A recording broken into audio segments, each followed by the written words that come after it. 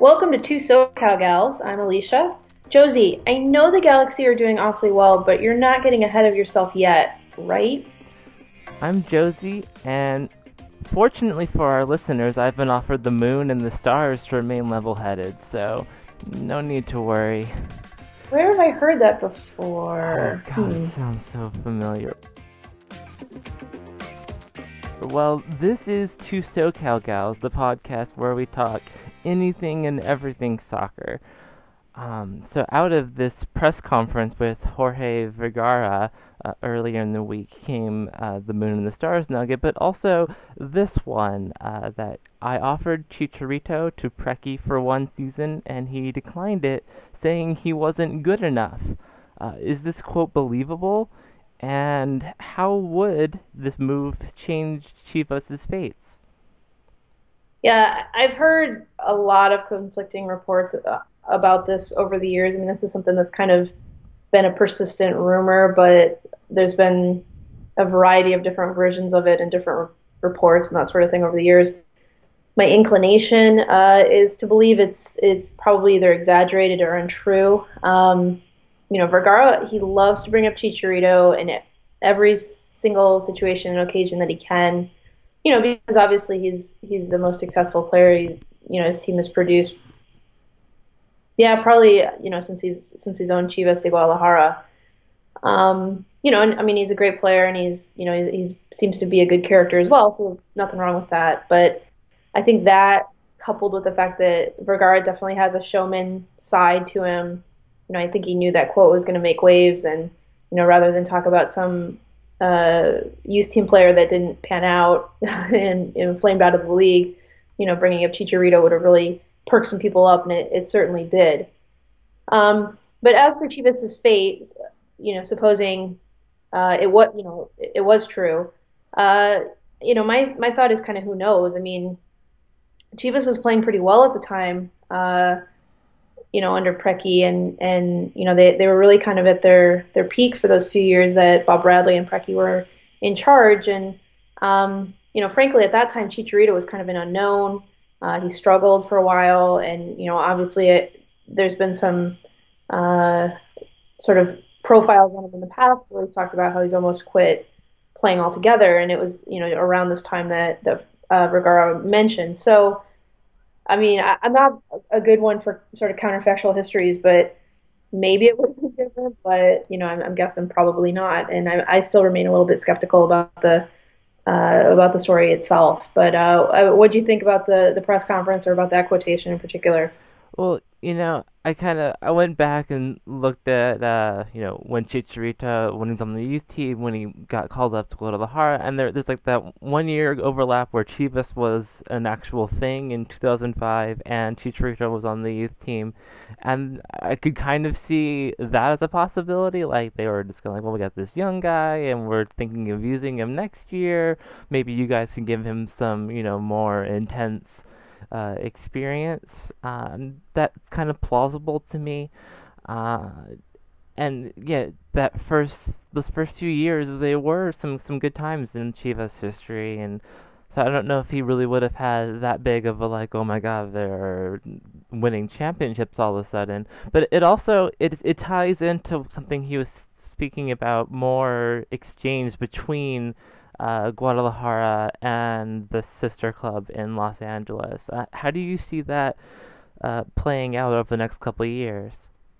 I'm taking a wait and see approach with it. I mean, I think if the players are decent players, I have no problem with it whatsoever. I'm realistic. I know that they're not going to ship the biggest stars in Guadalajara over to Chivas USA. Of course, Marco Fabian is not coming. But I think if they bring some of the players who are maybe on the fringe or who haven't had first team experience, but they're just not clicking in Guadalajara, they need a change of pace. Players like that, I have absolutely no problem with them coming over if they're willing to do the work and to really get into MLS. I'm concerned if they go the route of just picking a bunch of youth team players and assuming that they're going to be far superior to everybody else. Again, that was tried in 2005 and that didn't work out. So for me, it's going to be a wait and see approach. I mean, I'm inclined to say it. I'm uncomfortable with it, but truthfully, I mean, there's a ton of really good Mexican players out there. So, if there's if Chivas USA get the right ones, that's not a problem for me. But let's turn over to your team, who are actually playing real games right now, and significant ones at that. Bruce Arena said that after the Galaxy's 3-1 win over San Jose, quote, "We've been the best team in the league since July, and I'm glad that nobody noticed." Is he right that the Galaxy were undervalued this season since July? You know, I think it's been an odd year where San Jose was such a story that everyone was just kind of willing to. 'Cause it took a while for that story to develop. Everyone was kind of like, oh, well, maybe they'll fall off, maybe they'll be pretenders, and the fact that San Jose didn't fall off and kept getting results, it sort of kept any other story from really dominating the MLS narrative, but he's not wrong. I went back and looked, and the Galaxy went 10-3-4 since July 1st, and no other club did any better. The Galaxy were statistically the best producing team since July. The only teams that come even close are the Chicago Fire, who actually had a really good second half, and DC United and Sporting Kansas City all had 9 victories. Um, but it also masks a different point, which is that the Galaxy had an excellent July. Like they got 4 wins in July. And the only other team, coincidentally, that got 4 wins in July was the Houston Dynamo. But they got Omar Gonzalez back, and you have all these teams that are starting to deal with the mid-season injuries and slowing down, and the Galaxy just took off, and that's really what got them back in the competition. To be honest, I mean the Galaxy were in last at certain points in this year, and it was that July that sprungboard them up. And without it, they probably don't make the playoffs because that playoff order really didn't shift all that much. Who knows? Vancouver would still probably be Vancouver, but you know, that was sort of something that I hadn't really realized even, and so I do think that there was a bit of lack of promoting how good the Galaxy were playing in the second half.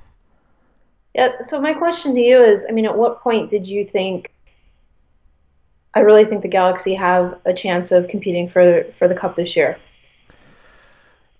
Yesterday, Yeah. there was no point just because I mean, the Galaxy, they were getting back into the thick of things, and I started to kind of go, okay, as long as everyone stays healthy, things will be okay. And then Donovan got injured, and then JJ Garza got injured, and the Galaxy kind of had not that great of an October, and finishing fourth and having to play the playing game, and San Jose was still, San Jose. I don't want to say I had given up on the season, but I certainly wasn't expecting the possibility that is lying on the horizon that I will not talk about. And to further not talk about it, we're going to move on to our next topic. Dom Kinnear said a little earlier in the playoffs, throughout the U.S., I don't know if the Dynamo get enough credit, but maybe we should.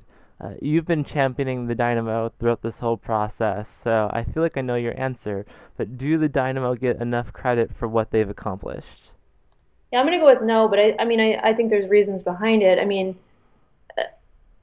for me, and I think for other pundits, not that I'm putting myself in the same boat as all of them, but you know, I think a lot of us rated them highly to start the season. Obviously, they were the MLS Cup finalists last year, but one of the things that surprised me was that they never had the bump that comes with opening a new stadium.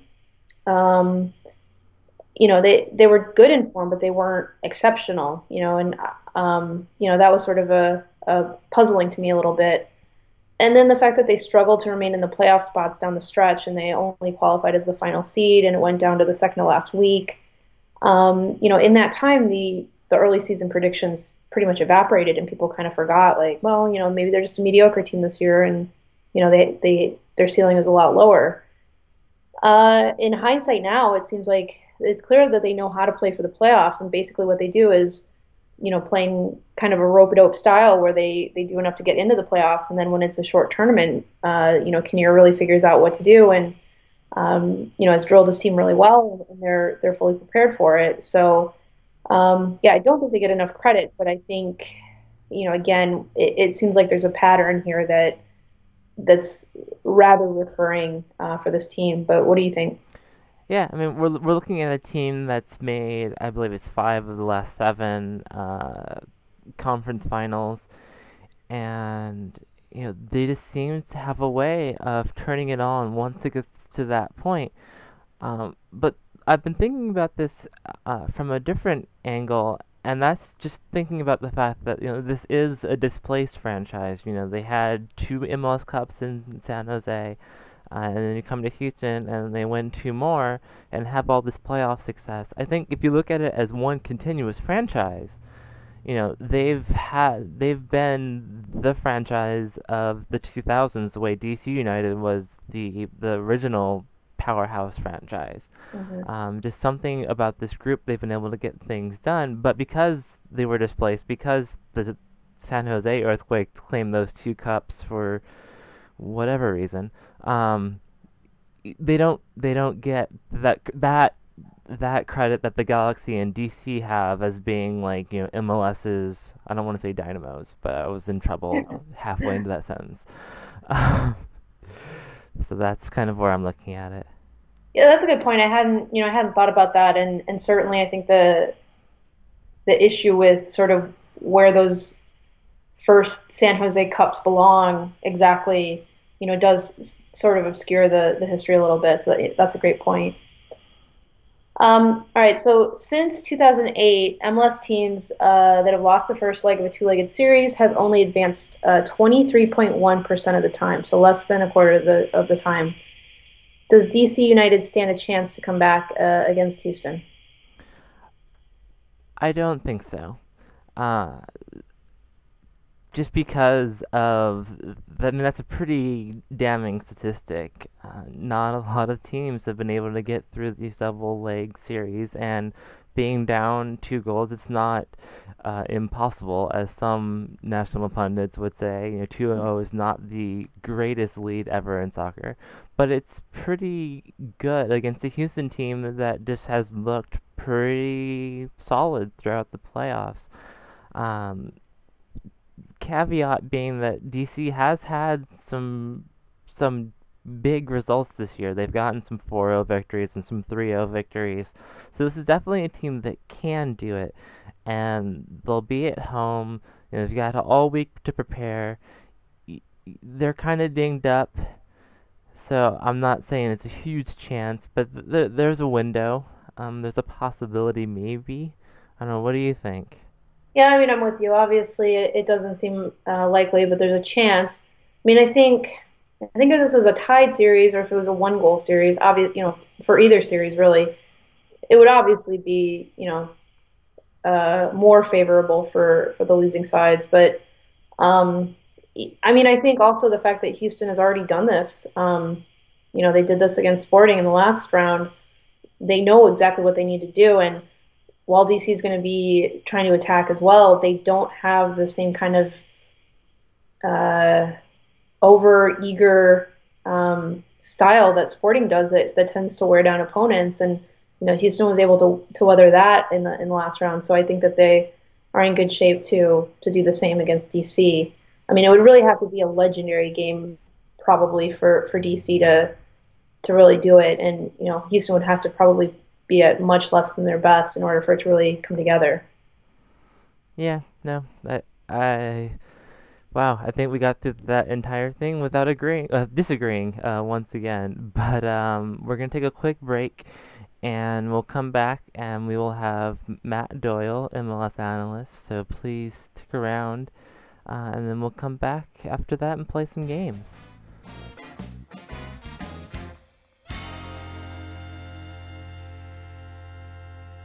Okay, and we are here on the podcast with Matt Doyle, MLS analyst. We're going to be diving right into some MLS playoff questions. A lot of interesting storylines. You wrote I think in between the Seattle RSL series about Seattle kind of going center and then going out in order to try and press forward, but that would leave them open to counters. And it left them open to a counter against the Galaxy. Uh, what do you see Seattle trying to do going forward to press to catch up with the Galaxy, but not leave themselves open for a fourth and probably final blow to their chances? Honestly, if I knew the answer to that, I would probably be a head coach somewhere in the world. It's just a team with the vision both on and off the ball and the ability to execute at pace like the Galaxy. I don't know how. I mean, unless you can just keep the ball for 90 minutes, I don't know how you stop that. I think the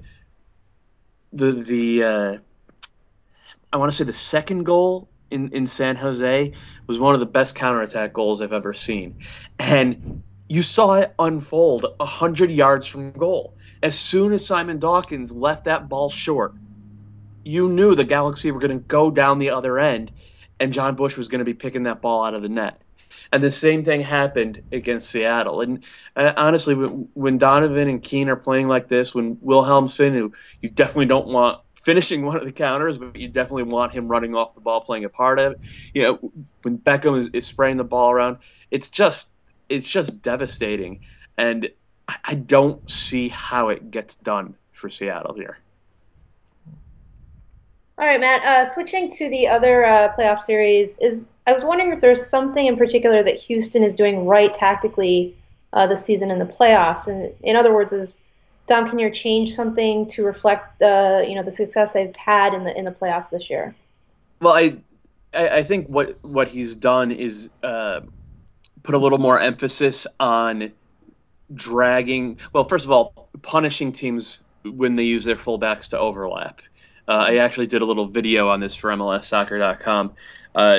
The idea is to get the opposing central defenders out of their comfort zone, make them defend either wider or higher up the pitch. Kalen Carr absolutely annihilated Aurelian Collin on Bruins goal against Sporting with that, and Giles Barnes went right around Dejan Jakovic for another Will Bruin goal. So I think he's just done a really good job of drilling into his team something simple, which is when the opposition pushes numbers up, make their central defenders uncomfortable, make them come out and defend wingers, or make them step up into the midfield and kick you and draw all those set pieces that, I mean, they haven't been particularly good on by Houston standards in this postseason, but they've still scored a couple out of them.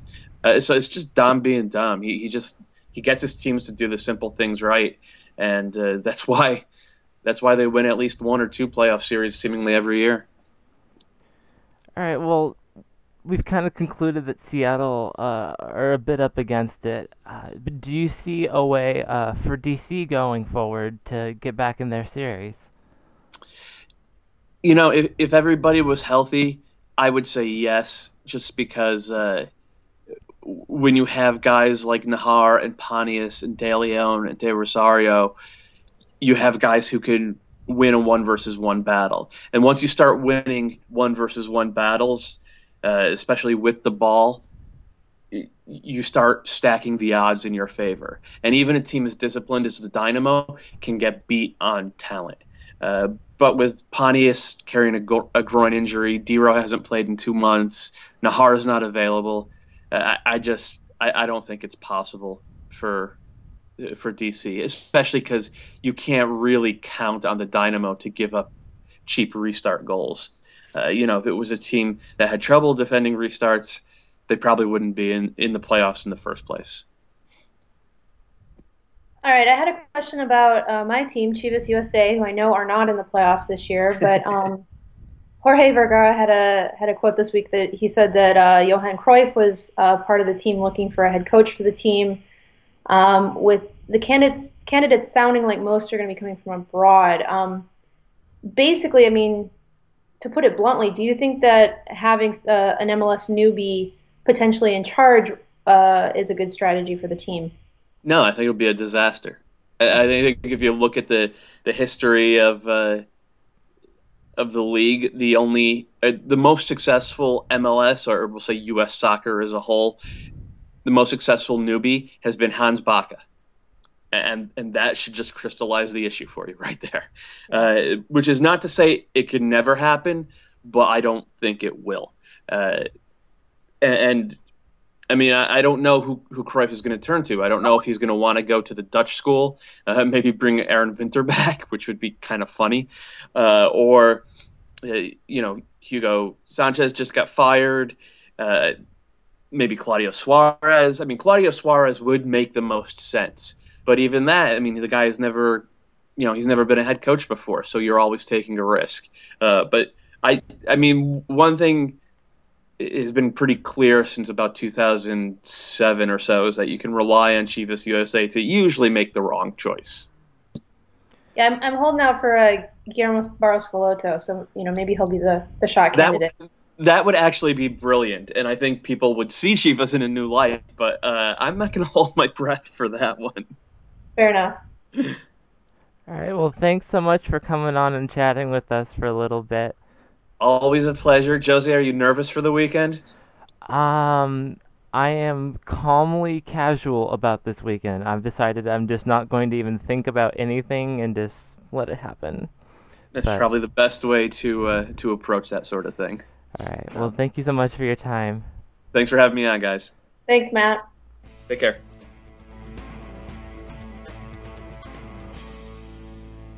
All right. It is time to play some Wordsmith. It's Apertura playoff time in Liga MX down in Mexico.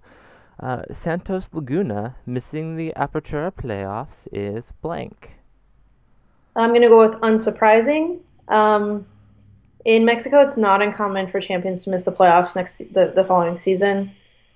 Um, I originally was going to say that, I get the impression as well that the club is trying to shed salary kind of while they're still on top, and they've been incorporating more youth players this season, and that's obviously led to something of a dip in form. But I just found out before we started recording that Benjamin Galindo, the coach of Santos, has been fired. So maybe maybe this is one of those situations that happens all too frequently in Mexico where they have a good season and then for some reason the management decides to blow everything up. And yeah, this is a little bit surprising as far as what's happening with them, but as far as not making the playoffs, I would say it's unsurprising. Well, I went with the exact opposite. I went with surprising, just because my perspective on Mexican soccer and Santos, it comes through Hercules Gomez and like, oh, well, that's his club, and oh, look, they won a championship. Oh, look, they're doing well in Champions League. So I had sort of built up Santos in my mind. But what you're saying makes sense. That this does happen in Mexico a lot. Um, I do see that their away goal differential is much worse than their home goal differential. So, I know Mexico has just as much travel difficulties as we have here in MLS. A lot of losses for Santos down the stretch. It wasn't like they missed it uh, horribly. They were right in the mix, and it was a matter of tiebreakers that kept them out. So, not terrible, but still surprising. Yeah, I think it's for Hercules Gomez. I think there's a really high chance he's not going to be playing with them come January. Ooh, intrigue. All right. I don't know if you heard about this, but Zlatan Ibrahimovic scored on a bicycle kick from about 30 yards out at a 45-degree angle in a friendly against England this week. This goal is best described as blank. I'm gonna go with unifying. Every once in a while there will be a goal in some competition in some tournament that gets on SportsCenter, it gets on Facebook, gets all over Twitter, and it's that one time when all of your non-soccer friends will go, "Oh my God, did you see this?" And you're like, "Yeah, I watched it live because I watch soccer. It's a thing that I do." Um, and this is one of those times, I'm getting it's all over my Facebook, and it's not just my soccer friends, and everyone's talking about how much skill and oh my God, it's so great. And not to be a Debbie Downer, but when I watched that goal, I'm like, yeah, wow, that's a lot of skill. But it's also he went up against a goalkeeper, the ball bounced away. He knew he had an empty net as long as he could do something, and he did something that very few people could pull off, and he needed that level of talent that he has to do it. But it's not like, oh my God, he did that and it beat a keeper and it won something. It just anyway. But it's unifying. Yeah, you are Debbie Downer. I'm gonna say it's legendary. Um, like you, I see tweets all the time that say, this is goal of the week. Check it out. This is goal of the year. Check it. All that kind of thing. Mhm. I often look at these goals. Yeah, oh yeah, great goal. That's nice. But yeah, I mean, this is one of those transcendent ones that I mean, this is going to go on his all iconic goals. When people are recounting his career, generations from now.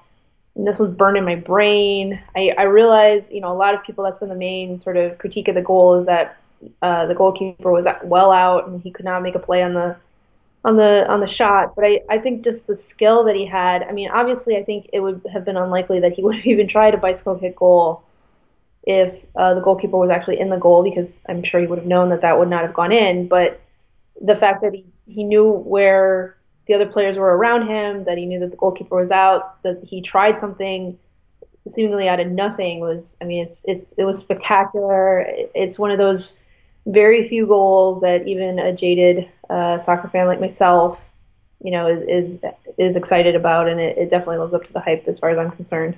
It's a very nice goal. It's very pretty. All of it, it made for good cinema. I'm just saying that, you know, things like that happen on the training ground all the time. And if it were a real, actual heated match that meant something, he probably doesn't even try it. But moving on from my negativity, over in Russia, the U.S. getting a 2-2 draw without a few of its regulars is blank. I'm going to go with informative, and I'm going to be a little bit of a downer here. Um, Obviously friendlies have to be taken with a grain of salt. And the more we see, in my opinion, the more that we see the defense screw up now, before we're in the World Cup, or before we're in, a major tournament, or before we're in qualifying for the World Cup, the better the chance is that Klinsmann is going to try and incorporate some better center backs.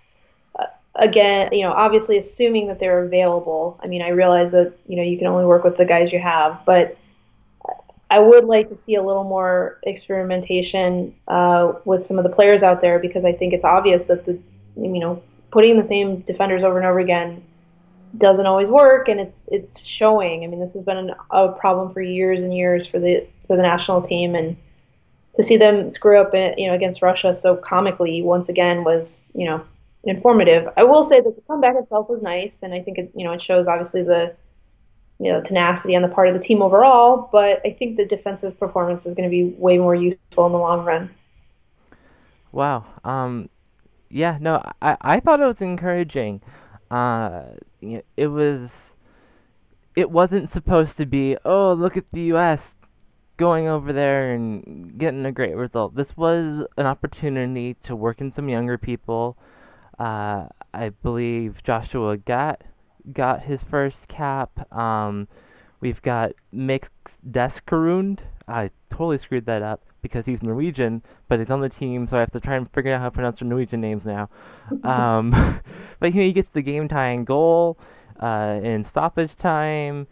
There were just enough of those kind of stories that I was like, all right, that's what this was all about. It was just about getting some people in the mix, seeing what they could do in a less favorable situation. You're going over in Russia, and it's not easy to get results like that, especially in the cold time of year. So, it's encouraging. Yeah, I mean, obviously, I know where you're coming from, but one of my things is that this is very unpopular, but I think Carlos Bocanegra is way past it, and I know that he's a great leader and everything, but I think the longer that he hangs on, the worse it is for the defense overall. I'm just saying. All right, last one. The fact that there's a possibility for a Galaxy Houston rematch in the MLS Cup again in LA is blank. It is joyous and magnificent. That's all one word. Um, no, but you know, getting that out of the way, I think from MLS's perspective, we were looking at the possibility of San Jose hosting MLS Cup, and they had no idea where they were going to host it. They were planning for the off chance that Stanford had to play on that date, and it was a whole mess. And importing sod, and I just don't even want to think about it anymore. And then Kansas City goes down, and we're looking at DC as a possible host, and RFK as a whole, and no one wants to play in RFK.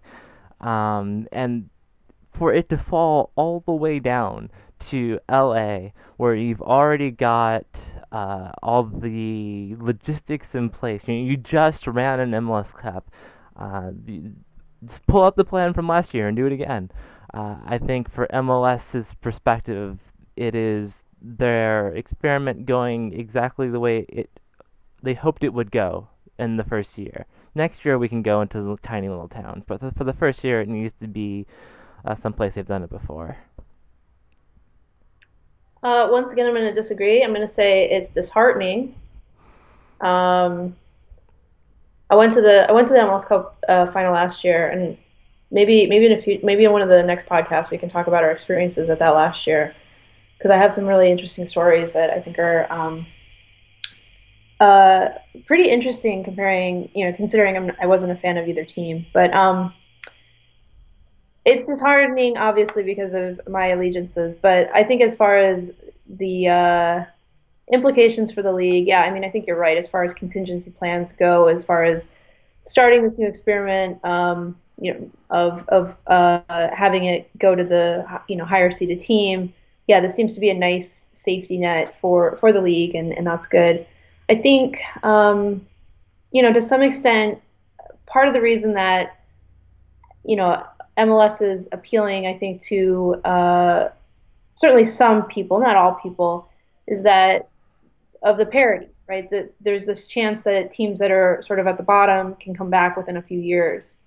And I think the fact that you're going to potentially see two teams back at it once again for the second year in a row, it's a little bit disheartening as well to the rest of the league because it sort of says, maybe we are starting to find some, a new order where there's going to be some, a handful of teams at the top and they're going to just trade it off over and over again. But there's another game to be played, and obviously, with Houston back in it, they certainly would have something to play for once again, and obviously LA would have something to play for as well, but it would be of a different accord. But yeah, I'm gonna go with disheartening just to mix it up for you. Oh, and even with my blue and gold heart, I can still see the point. For a long time, the knock against the LAs and the New Yorks was like, oh well, the DP experiment doesn't work. You can't get a full roster. You have to sacrifice in too many areas. And now to have LA doing, winning MLS Cup and being right back in the thick of it, it's sort of like, oh well, is this the way MLS is going? Are our teams going to have to start spending or get left behind?